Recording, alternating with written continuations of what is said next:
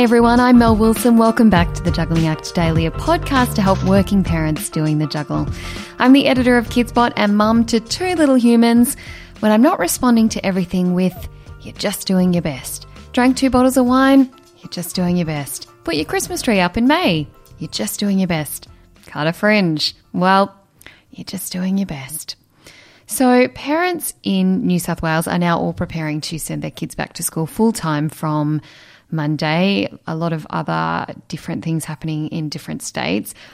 But with this move comes a lot of emotions. Obviously, a lot of parents who have been homeschooling during this time are feeling relief. But there's also anxiety and concern for some parents and kids with that return date in New South Wales moving forward from July. Parents have been told that roles will be marked as per normal and unexplained absences will be followed up. That's unless there are genuine health concerns. So I reached out to some parents and their kids to find out how everyone is feeling about heading back to school. My daughter is really, really confident and she doesn't usually worry about school at all. On her first day, there was no tears from her, there was no tears from me. She loved it. But when we were taking her back after this whole isolation thing, she was a little bit kind of shook up. She was a bit nervous, and I'm not used to seeing her like that. She was really, really worried because I had to drop her off at the gate and I couldn't walk in with her, and she had to go inside and sit on a white circle and wait until school started. And for some reason, that particularly freaked her out. So I don't know, I just sort of teared up as I watched her go in, and she was so worried, and it just felt really, really unfair that our kids are having to go through this and they're missing out on this sort of innocent childhood that we had. I've just sort of hit an acceptance sort of stage, knowing that my kids probably aren't social distancing as safely as they probably should, but I feel like the virus isn't going anywhere anytime soon. So I just feel like the social risk of isolation and confusing them and, losing connection is potentially a bigger risk and more permanent detriment than the virus itself.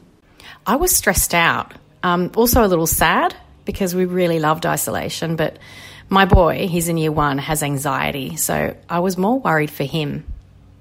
We spoke with his psychologist and we put together a buddy system. So he'd meet a classmate each morning and they'd walk in and out of school together, which is really sweet.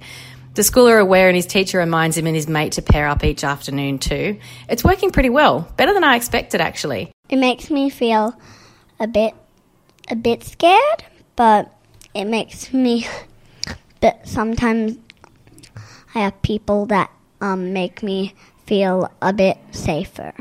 Well, sometimes a bit bad because I really don't want to. Well, it's good and bad because I like seeing my friends, but I don't want to get that sick and stuff. Totally understandable concerns and reactions. I absolutely get it, but I just want everyone to stay strong, stay supportive of each other, and at the end of the day, you guessed it, we're all just doing our best. That is all from me today. Make sure you subscribe, tell your friends and pop by the Working Mums Australia Facebook group and let me know how you're feeling about that return to school. Stay safe, jugglers, and have a beautiful day with the fam.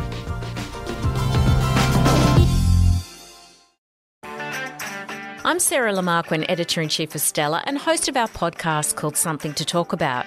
Every weekend we publish a new episode where you'll hear compelling personalities, strong opinions and thought-provoking conversations. I wanted to be able to do it in my time when I was ready and speak my truth when I was ready. The topic of when do I become a mum, that is in my mind 24/7. Search for Something to Talk About wherever you listen to your podcasts.